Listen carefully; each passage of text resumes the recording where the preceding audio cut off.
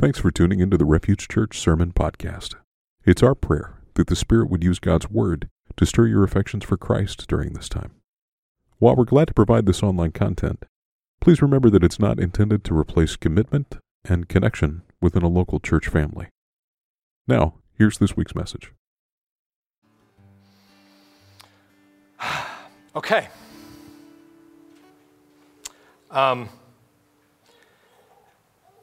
All right, here's the good news. For the most part, I'm done with that for now. And what we're going to be talking about this week is lament. We've started last week, and as we started the new year, 3 weeks on the disciplines and practices, which we always do every year, but this year's a little bit different. And I did not alter the sermon at all for today. It informed a little bit, but there are undertones of the weight that we are facing right now. So, toward the end of the summer of 2015, the New York Mets were a game behind the Washington Nationals for first place in a final playoff run, and the Milwaukee Brewers were 20 and a half games behind the Central leading St. Louis Cardinals. And they were looking to make some trades for different reasons. The Mets needed to add a power bat in the middle of their lineup. They thought they needed a little bit more offense. The Brewers were wanting to offload some money, and so they began talking with each other and conversing to make a trade. The Brewers had this guy, center fielder, Carlos Gomez, who ironically came from the Mets a few years earlier, and they had watched him develop a little bit, and he'd done okay, but the contract was getting a little bit heavy. They didn't want to pour into him much in the future, and so they were looking to trade him, and maybe for a long-term reliever or more of a utility infielder, just trying to get rid of some of the payroll.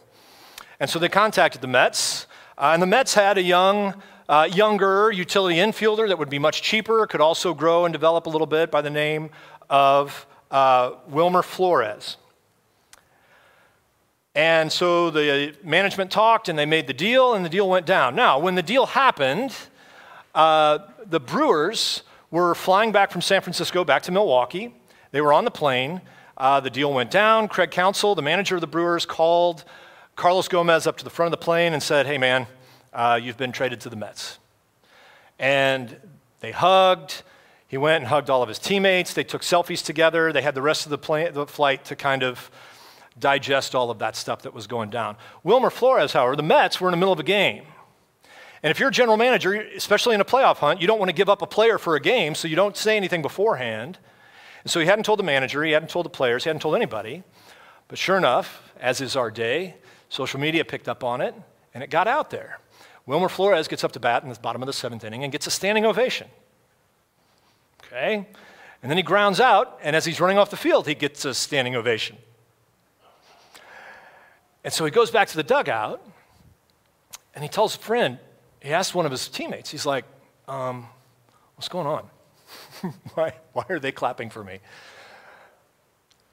And his teammate said, I don't know, man, let me go check. So his teammate went back to the back, got his phone, went back to the clubhouse, got his phone, and came back out and said, guess what? You've been traded. Wilmer Flores was drafted at 18 by the Mets out of Dominican Republic. It's the only organization he knew. He'd been there. He's 25, 26 years old. It hits him pretty heavy. Not only that, but the manager still doesn't know. The manager, he goes back out to play shortstop in the bottom of the top of the eighth inning. And he's hurting. So the cameras are zoomed in on him. The announcers are pontificating if he knows and what all he knows and what he must be feeling right now, while this young 25, 26-year-old professional ball player is trying to wipe the tears from his face with his sleeve, with his glove, pulling his hat down low, just trying to play the game and hold it together. And of course, lots of responses in that moment, from an outpouring of support, so that's so sweet, to mocking him for not being man enough, and what's the big deal? You get paid millions of dollars. How in the world could you possibly be upset? Stuff like that. He kind of became a meme for a little bit. After all, there's no crying in baseball. And now what's interesting is the trade, various reasons and reports on what happened, but the trade actually did not end up going through.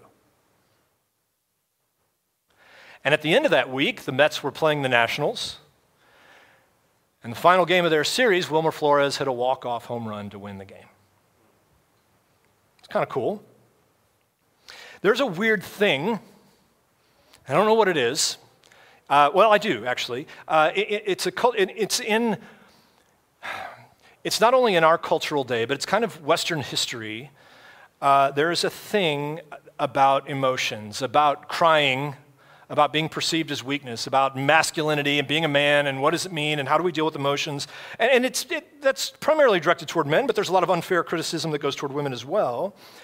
And yet, we look here, this young professional baseball player is called on to keep it all together out there in the middle while all of America watches and then reviews and scrutinizes and has their opinion. In fact, some people speculated that that's why the trade failed. They said Carlos Gomez didn't pass the physical, but some people wonder if you can't trade a guy that is weeping. So last week we talked about suffering. We talked about walking with God in pain and suffering every day, but even into suffering. And this week we're going to talk about lament, weeping with God in pain and suffering, bringing our junk to God. And then next week we'll talk about walking. So none of these are complete and full. How do we walk day by day facing the reality of suffering?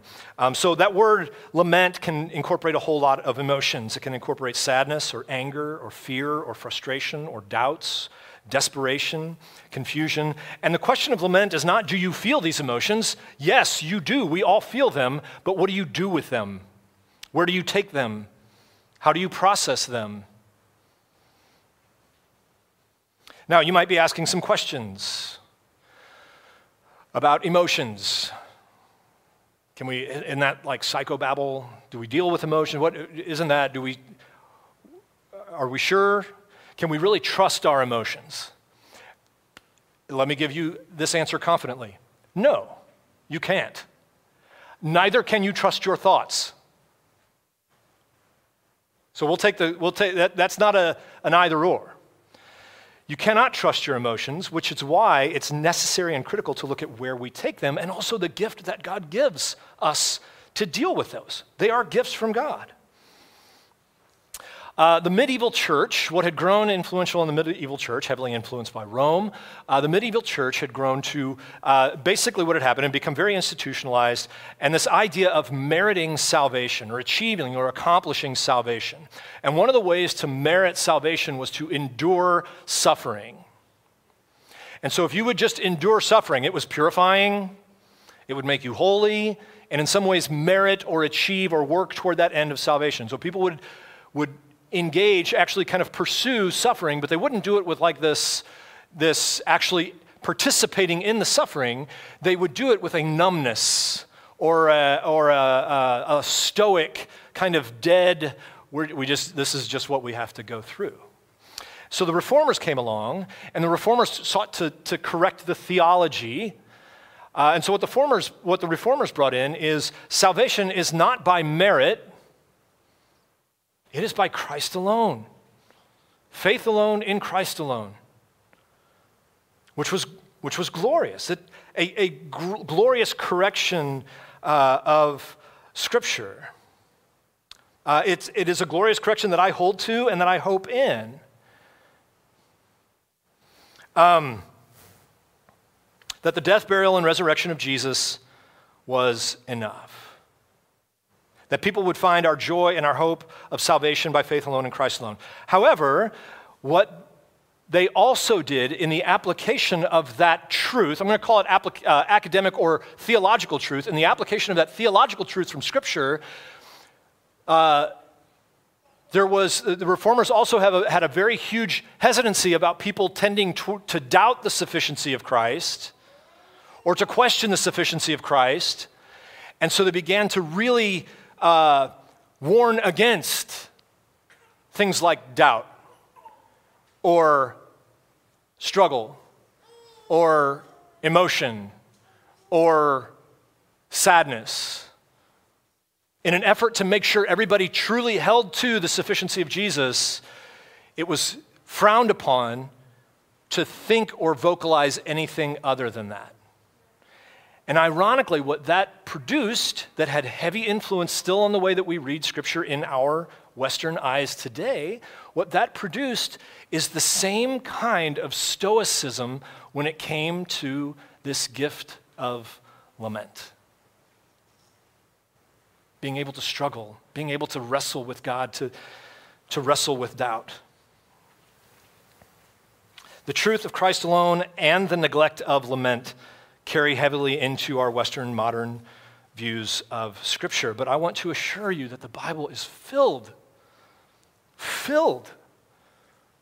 with people in their struggle, people in their doubt, people in their sorrow and sadness. Jesus himself is prophesied to be a man of sorrows. So the scripture this morning, I'm going to give you kind of a diving board, and then we're going to kind of go back and look through, and then we'll hammer into more specific next week. But the scripture this morning, when Jesus is giving his Sermon on the Mount, what Jesus does is the Beatitudes are basically the characteristics of a citizen of God's kingdom. What are the character traits of citizens of God's kingdom? And in Matthew 5, verse 4, the second attribute that he gives, Jesus says this: "Blessed are those who mourn, for they will be comforted." Blessed are those who mourn, for they will be comforted.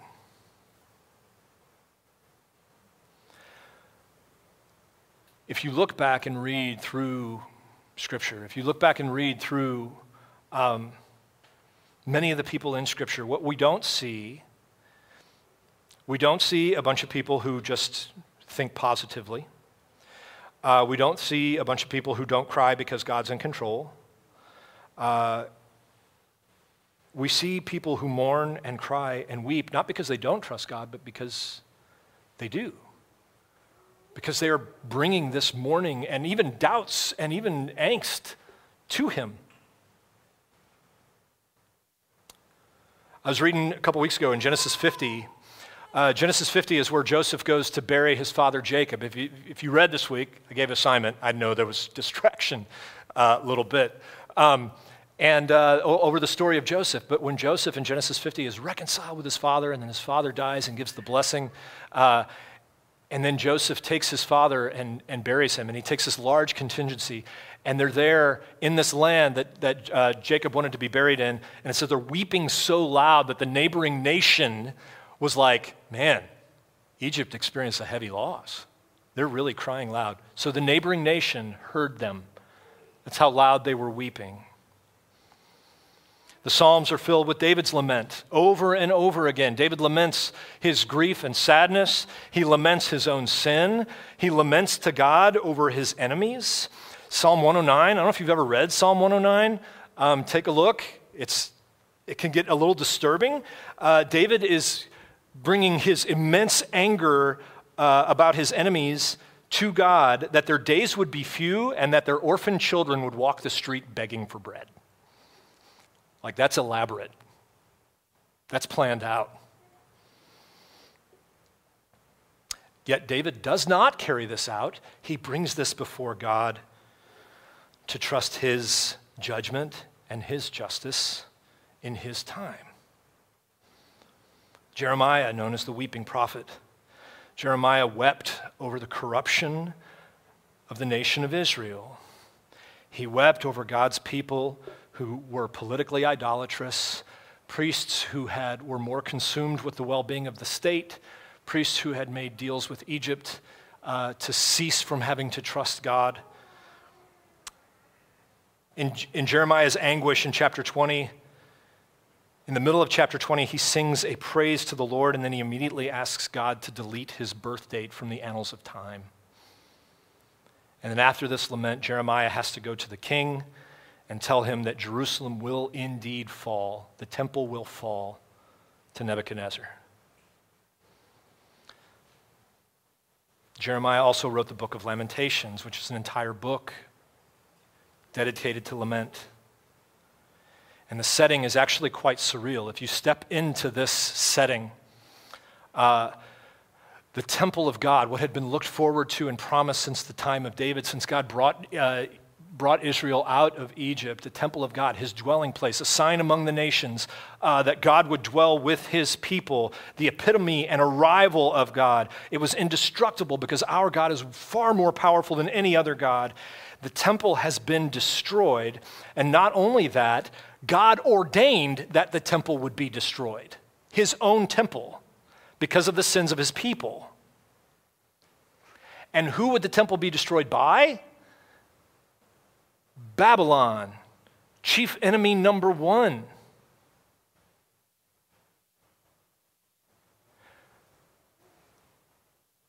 The origins of Babylon range from the Tower of Babel. The Tower of Babel, the people are identified basically as their hearts and minds set against God. These are the people that God ordains to destroy the temple and bring judgment on his people for becoming more consumed with themselves than with the nations around them.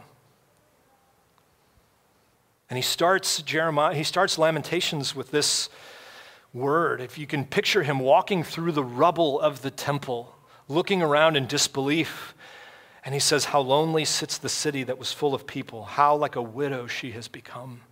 She who was great among the nations, she who was a princess among the provinces, has become a slave. And he spends 2.5 chapters, and he's lamenting the fall of the city and the wickedness of the priests and the religious leaders and all of the selfish gain that they pursued, nation above the greatness of God, and they sold their trust to the highest bidder. And he gets angry at God for letting this happen. He runs out of tears. He gets angry at God's people. He is so just in utter grief, and then out of nowhere, like a lush green oasis in the middle of the desert, in the middle of chapter 3, Jeremiah writes, but this I call to mind, and therefore I have hope. And if you know this, you can sing it with me. The steadfast love of the Lord never ceases. His mercies never come to an end. They are new every morning, new every morning. Great is your faithfulness, O Lord. Great is your faithfulness. In the midst of crying out, in the midst of arguing with God and getting angry with God and God's people, what Jeremiah experiences is the comfort and presence of God. Blessed are those who mourn, for they will be comforted.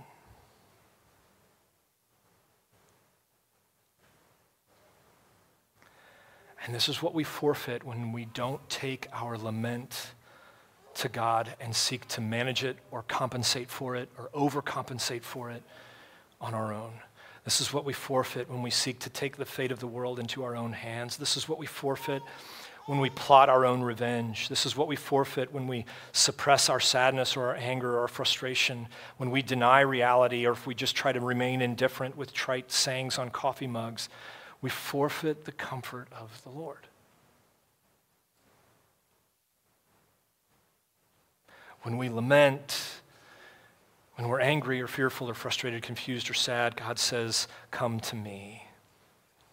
And this is hard for me because God does say, come to me, but he also says this, come to me directly in private prayer, but also come to me via my people. And why this is hard for me is because I always want to give answers. I always feel the pressure to give answers. Well, if you know, here's what we can do, but here's what God invites us to do in this time. When someone says, I'm struggling, God invites his people to surround them and go, I'm sorry. I'm with you.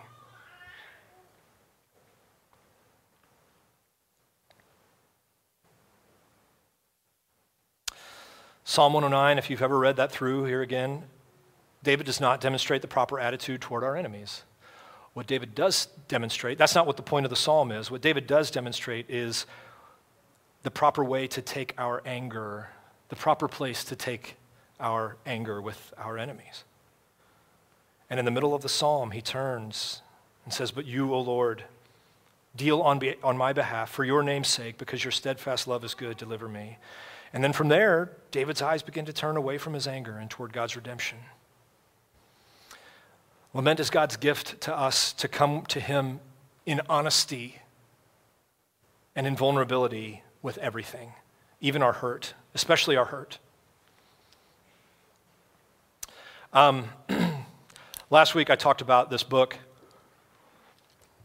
The Shepherd's Life, and the necessity of walking with God in every season, summer, winter, fall, spring, and we're not trying to arch our way towards summer and an easy life, but we walk with God in every season. And that there's a danger in seeking to avoid or deny or circumvent seasons, but rather, to quote Paul, to learn how to be content in all circumstances, whether in plenty or want.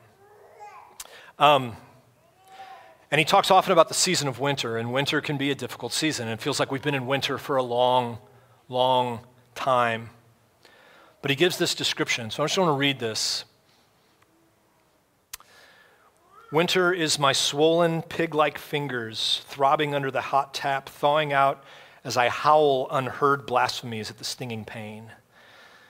Winter, it is my bloodshot eyes in the mirror as I finger out hay seeds. It's snowflakes or hailstones hitting me in my face as I drive the quad bike into the wind.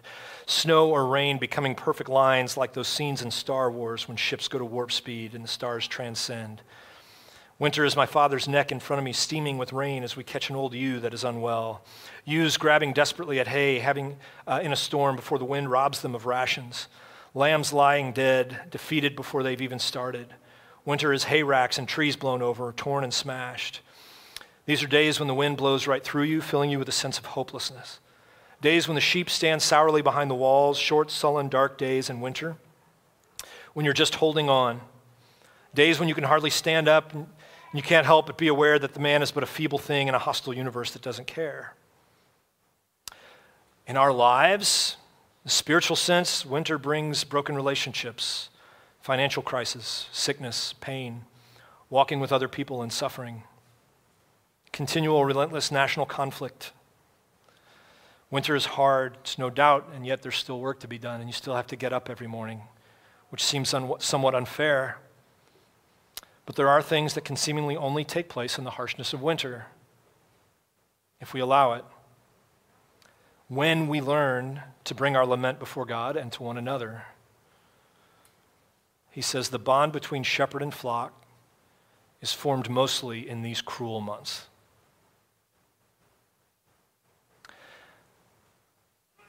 I know for me, sometimes it feels like I'm hanging on by a thread. But sometimes hanging in there and simply persevering is what God is wanting to do most in you. Sometimes that's thriving. To learn to trust in the middle of winter, which means we have to be willing to embrace and endure it. To learn to trust him and grow in communion with one another in our honesty and confessing our hurts and fears to one another, learning how to care for and about each other when that's all we have. And then to experience that our idols and our idolatry and the things that we are tempted to often put our hopes in, and when we're actually willing to deal with this and engage winter, they won't follow us there. But God is still there, and he is still at work. Going back to the book, he says, we are weathered like the mountain ash trees that grow here. They bend away from the wind and are battered and torn and twisted, but they survive here. And through it all, they belong here because of it. That weathering makes us what we are.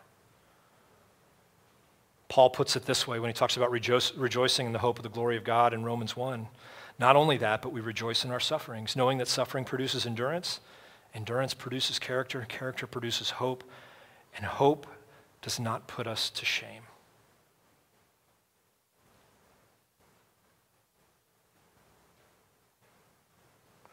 Even in the middle of winter, there is hope. Even in the middle of lamentations, there is this bright, lush place of respite in the presence of God. Here's what we're going to do now. We're actually going to walk through a practice of lament, a liturgical practice. I'm going to have Tiffany come up here in just a minute. and lead us through an actual practice of lament. Now, this might be new to you, but please know this is not new. This is not like something that we just thought up and thought, oh, here's a new kind of, this has been around. It may not have been in our field of view, but this practice has been around for a very long time.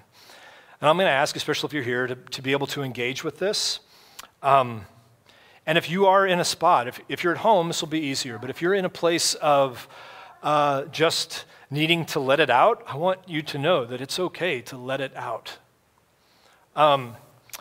Several years ago, every once in a while, I'll get in my car and I'll either drive north or south and just kind of get out of the city for a day. And it's not my off day. I'm getting paid for it. And I'll go just to get away from the city. And a couple years ago, I was doing that. And I had an old Michael W. Smith. I don't know. I was in the morning and I was playing Place in This World. And I had to pull over. I was crying so hard. And what was weird, I don't know if you've ever had this, where you've just had a moment that hits you, where you weep, and then something in that God resets or recenters or does something, and after it you're like, I just feel better. I feel the presence of God. It's when we deny that and try to overcompensate and try to suppress and squish and, we just need to hammer down. And no, we need to repent. We need to bring our requests before God. We need to bring our angst and our anger and our anxiousness and all of that stuff before God. So I've asked Tiffany to come up and lead us through a time of corporate lament.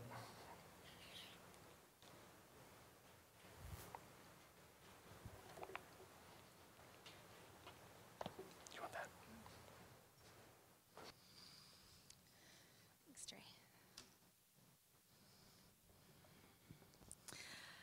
If you are at home, I want to encourage you that lament is not just for adults. I think that a lot of times we forget that kids are experiencing a lot of feelings in this time too. And so if you're at home, and if you're here too, I'll give you a second. Out in the lobby are bags if you need paper and pen. But kids, I want to talk to you for a second and tell you that it's okay for you to think about the things that have made you sad or not feel happy or frustrated in this time in your lives, because God cares about your feelings and he cares about all of our experiences of him. And so take a second, and we're going to be quiet for a minute, and then we're going to enter into this prayer that we're going to pray. So just close your eyes, kind of set yourself in, breathe, and feel your body. Let's take a big, deep breath together.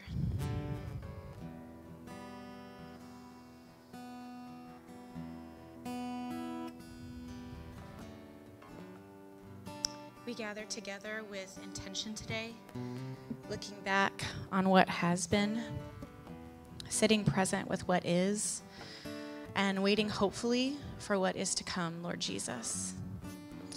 We are a people longing for healing, relief, and peace in the midst of our lives that feel ravaged and torn apart. We are wounded, but we have gathered as a people undone, seeking to name the hurts in our lives, the pain in our souls, the questions that have no answers. In bold faith, we come today to say that we bring our complaints to you, our God, the one who listens and holds our cries. And we're going to take a few minutes to be quiet and individually ask the Holy Spirit to be present to us as we pray in silence. So take a few minutes and bring your frustrations to the Lord.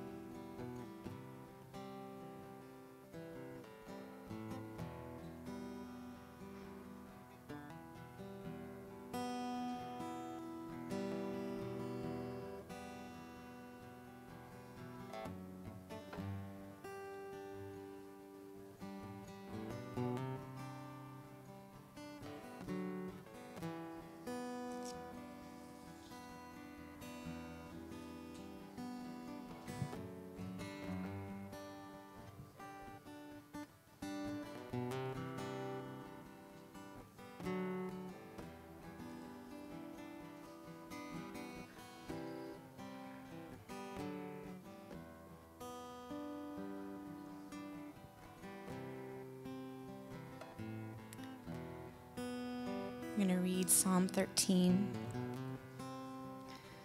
How long, O Lord, will you forget me forever?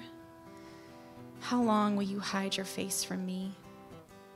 How long must I take counsel in my soul and have sorrow in my heart all the day? How long shall my enemy be exalted over me? Consider and answer me, O Lord my God. Light up my eyes, lest I sleep the sleep of death.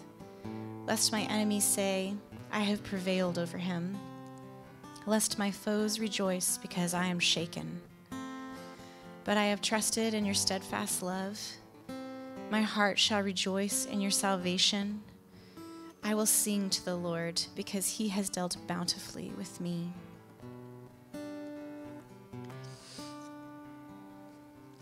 We're gonna bring some complaints to the Lord. Together we make known our cries of lament. We cry out to you, God. Let us bring our laments to the Lord.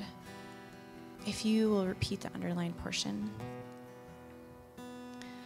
Lord Jesus, for the needs of children in their powerlessness and the elderly in their loneliness, Lord, hear our prayers. For stress, distress, and anxieties in our minds and bodies that steals our joy and creativity, Lord, hear our prayers. For the needs of the poor, Lord, hear our prayers. For the needs of the politically oppressed, and for those whom there is no justice, Lord, hear our prayers. For the needs of doctors, nurses, and teachers, as they sacrifice and put themselves at risk so that others may find help and healing and wisdom, Lord, hear our prayers. For the needs of the sick, suffering, and dying as they are alone in their pain, Lord, hear our prayers. For prayers that seem to be met without answers night and day, Lord, hear our prayers. For pain that seems to never heal, Lord, hear our prayers. For sadness and grief that is like a wound that never heals, Lord, hear our prayers.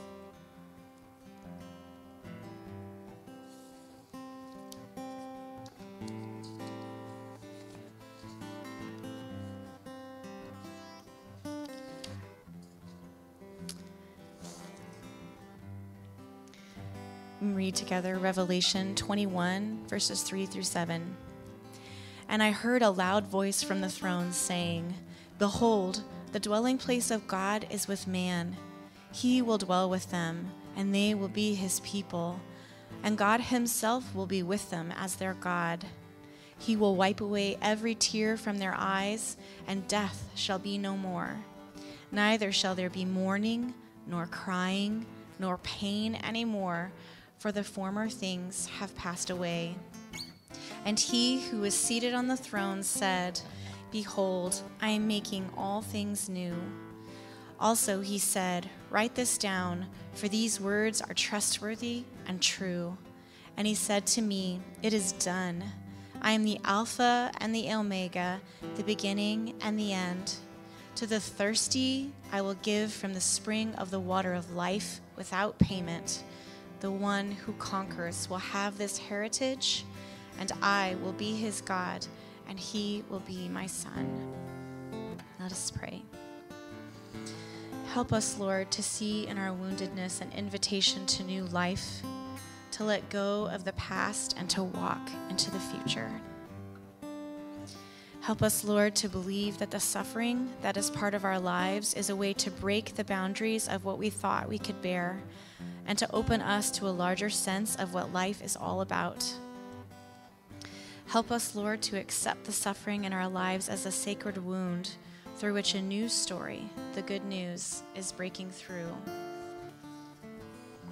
God, Creator and Lord, through these prayers of lament, grant us your comfort. When we are afraid, give us courage. When afflicted, give us patience. When dejected, give us hope. And when alone, assure us through the support of your holy people. We ask this through Christ Jesus our Lord. Amen.